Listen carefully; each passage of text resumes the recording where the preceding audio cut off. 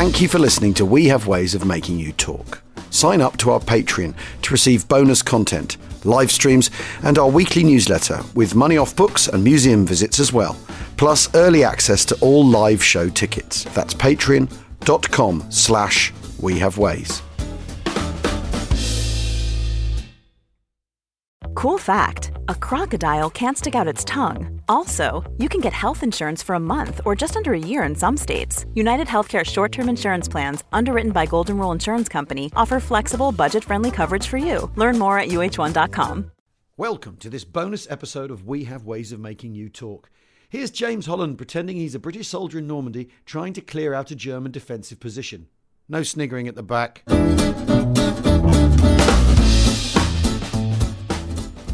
So I'm now approaching the Second World War trench, and you might be thinking, trenches, weren't they all about the First World War? But actually, they're also about the Second World War too.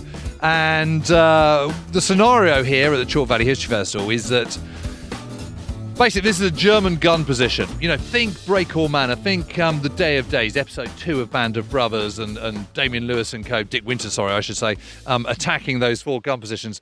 And you remember there were trenches and sort of gun scrapes and so on. Okay, well, this is the scenario here. So this is a captured German gun battery with connecting trenches. And the British Tommies have captured it, and it's somewhere near Caen, you know, the main city in Normandy, and they're waiting for the 12th SS Panzer Division, the Hitler Jugend Division, to counterattack. And I'm now approaching the main tent, the sort of headquarters tent of the British company, and I'm just about to be introduced to the company commander. And here he is. Well, it's very good to see all of you. We've had a bit of a sticky time here recently, and basically you're most welcome. Now, my chaps here holding up there at the moment are seasoned men. They've fought the Germans in North Africa, in Sicily and Italy, and now they're here in Normandy. I'll be quite frank with you, they're a bit cheesed off because they think it's time someone else did some fighting. However, you will learn your trade from them. They are very experienced soldiers, and I'm not going to mess around because we need you, and we need you up the front now. I'm going to call the Sergeant Major out, pass you over to him, and he will take you. Listen to him. Listen to everything he says, and he will keep you as safe as possible. As simple as that. Sergeant Major. Coming, sir. Yes, sir. Are these mine, sir? They are indeed. You lucky lot. You're coming to D Company. Best company in the battalion, by dint of the fact we're the hardest fighters and the best drinkers. But not much time for mucking about today. You picked a bit of a tough day to come. We'll be straight up to the ridge in a minute. The Bosch has got a position up there. We call it Fox 23. It's been an absolute bastard to take it, and God knows how many of our poor lads are on that slope there, laying there still from the action last night. We'll be going up to reinforce. I hope up there 3 platoon already have it, but we'll be reinforcing them against the Bosch. They're bound to come back at us. Now, you need to sort yourselves out before we move. Major, can you stop buggering around and get them up there? Sir. Right then, that's our marching orders, ain't it? Best we be off now. Right, as we move across this slope, no bunching. If there's an MG42, it'll cut us down like a swathe of grass. Let's go. Spread out there on the left. You, find space, you idiot. I've got to say, I'm actually feeling quite tense here. Watch that ridge. Watch that ridge. And as I'm See a walking... Jerry helmet up there. There's one. Oh, bloody hell. My ears are ringing. That's one not going home to Hamburg, boys. Come on. Right, hold here. Hold here. Tape on the ground. See that happy sign? Lay down, boys. Lay down in the open here. See that happy sign? Achtung Minen. That means the Bosch have put a minefield in. Now, the worst bastards you'll find is these. S-mine. We call it the Bouncing Betty. Tread on those spines. Trip that tripwire. Boom. Betty comes up to your midriff. Bang. Hot shrapnel all over the place. Now, boys, we've got important equipment in that area, haven't we? Yes, it's your ammunition. But we do not carry white phosphorus grenades in the front pouches because we don't want the bloody things burning and not being able to get it off. So watch out for them. They'll be in gaps in a hedge or doorways on that tripwire. Keep your eyes peeled, and we do not cluster up when we move for that reason as well. Now, we've got this minefield ahead. Royal Engineers, in their infinite wisdom, have given us a path across it by the white tape. I noticed that it's been breached in the middle by mortar fire, so let's move up the tape together, Get your entrenching tools out and bayonets on, because we need to do a bit of prodding here. Right, boys, get on your hands and knees. You two, you move across, prod that for us. Gently, gently, gently! Bloody hell, you'll have us blown to kingdom come. Right, just gently now, hands and knees, prod the ground. If it's a bit soft like and you feel metal, put one of these hats on it. Little white hats, then we knows not to tread on it, don't we? What's that one? There's one on the surface there. Look, boys, that's what they look like. That's a black one, but they can be yellow, green or grey as well. Right, okay, we're back on the tape now. Right, let's look sharp. Let's double up. Let's double up and get up the top of the ridge and into cover. Come on, look sharp now. Now running Come up on. the hill. Come on. To the entrance of the trench. Right, get down. Right, good and bad news here, boys. No Jerry's, but I can't see anything at 3 platoon either. All right, let's move in. Be a bit careful, like. Ammunition boxes all over the place. Trench about, 3.5 feet deep. Wider in some places. Zigzagging. All the spoil on the outside. Reinforced with corrugated steel. Look at that, boys. There's a Grim Reaper up there. MG42. Yeah, look at If that bugger had been manned, not one of us would have got up this ridge. Huh. Right, let's move forward. Watch yourselves, keep your eyes peeled, especially round that corner. Right, boys. This is where we earn our pay. Make me proud of you. I'm going to stick a grenade over into that next bay. Then you get stuck in. Hard and fast with the bayonet. Now, remember, these are SS. They ain't going to take the trouble to take you prisoner. If there's the slightest risk attached to you taking them, you don't take that prisoner. You with me? It's him or you, and you want to go home, don't you? So, hold tight. As soon as that grenade goes off, hot and strong, boys, round that corner, stick it to them. I do feel quite tense.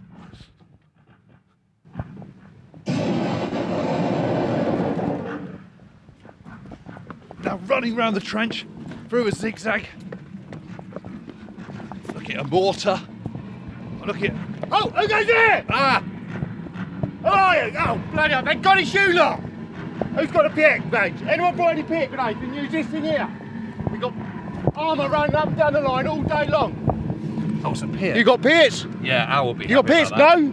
Oh, bloody hell, no good for us then. Maybe just throw it at them. Anyway, keep your heads down. Make sure you're taking this from the old 12 Panzers. They never know where we're going on this. We'll be in and out of this line all day.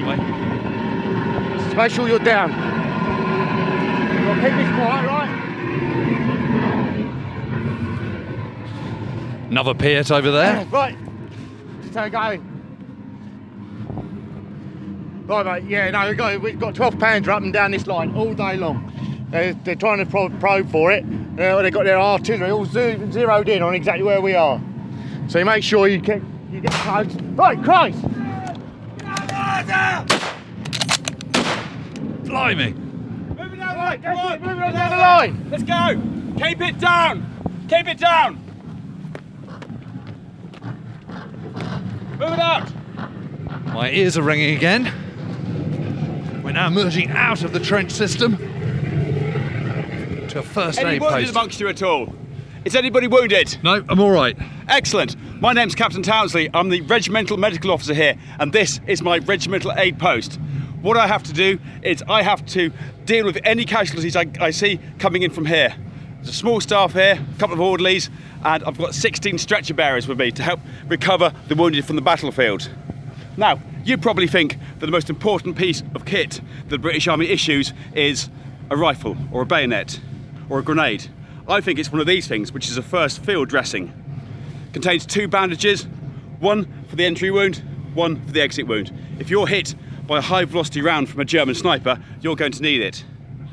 We can deal with pain very, very effectively because we have a fantastic analgesic called morphine.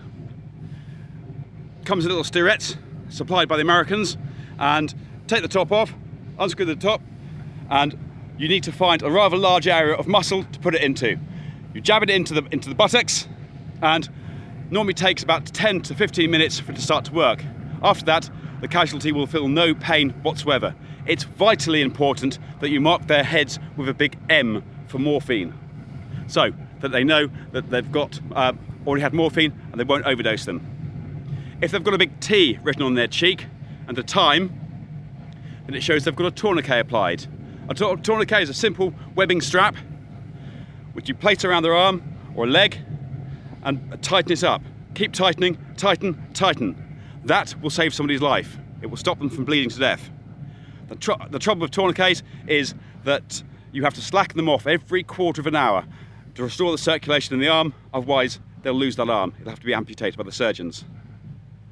From that point onwards, what we're going to be doing is we're going to evacuate you out of here. This is a tent in a field. It's just a place that I can gather wounded together and ship them out of here as quickly as possible. I need to be able to pack up this unit as quickly as possible and follow advancing armies wherever they go. They need their medical officer with them.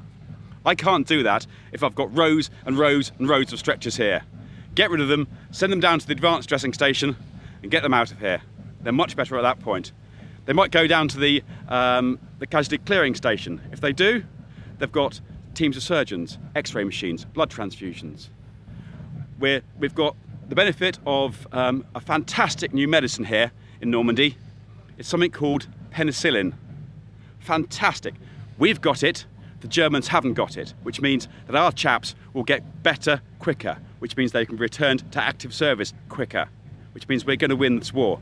Don't underestimate the power of penicillin. It's going to save many lives in this war. Thank you very much. Brilliant. Well, I thought that was pretty good. I mean, you know, we were feeling tense, weren't we? As we were going around a corner, a few bangs.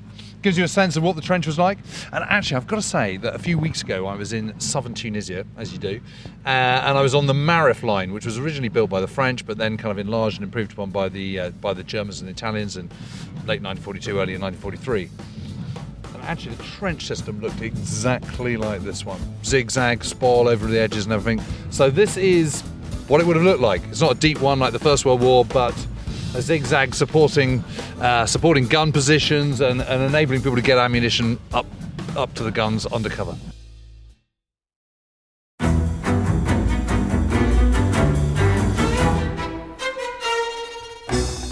I'm Anthony Scaramucci, former White House Director of Communications and Wall Street financier. And I'm Katty Kay, US Special Correspondent for BBC Studios. I've been covering American politics for almost 3 decades. Welcome to The Rest is Politics US, brought to you by Goalhanger.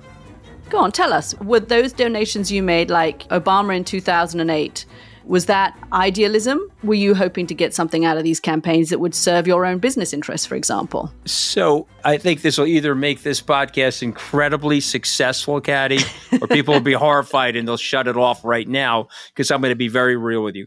The Obama donation, I had gone to law school with President Obama. We were not classmates. I was a few years ahead of him. It was 2007. He was then Senator Obama. I had a check in my breast pocket. I went over to the senator. I said, Senator, you and I didn't really know each other in law school, but I'm about to hand you a big check. Can I lie to my friends and tell them that you and I knew each other in law school? Well, Obama looks at me, had the best smile in American politics since Jack Kennedy. Forever. Yeah. He lights up. He looks at me and says, I'll tell you what, if you double the amount of the check, we'll take it back to Hawaii. Okay. And I looked at him. I said, you're done. I had another check in my pocket. I ripped it up. I doubled the amount of the check. And I'm going to tell you right now, I've been to more White House Christmas parties during the Obama administration than the Trump administration. In this pivotal year for the United States, democracy, and world affairs, Britain's biggest podcast, The Rest is Politics, is launching stateside. Uncovering secrets from inside the Biden and Trump inner circles and how they shape the world's most important economy, but also the global economy too. New episodes are released every Friday morning. Just search The Rest is Politics US wherever you get your podcasts.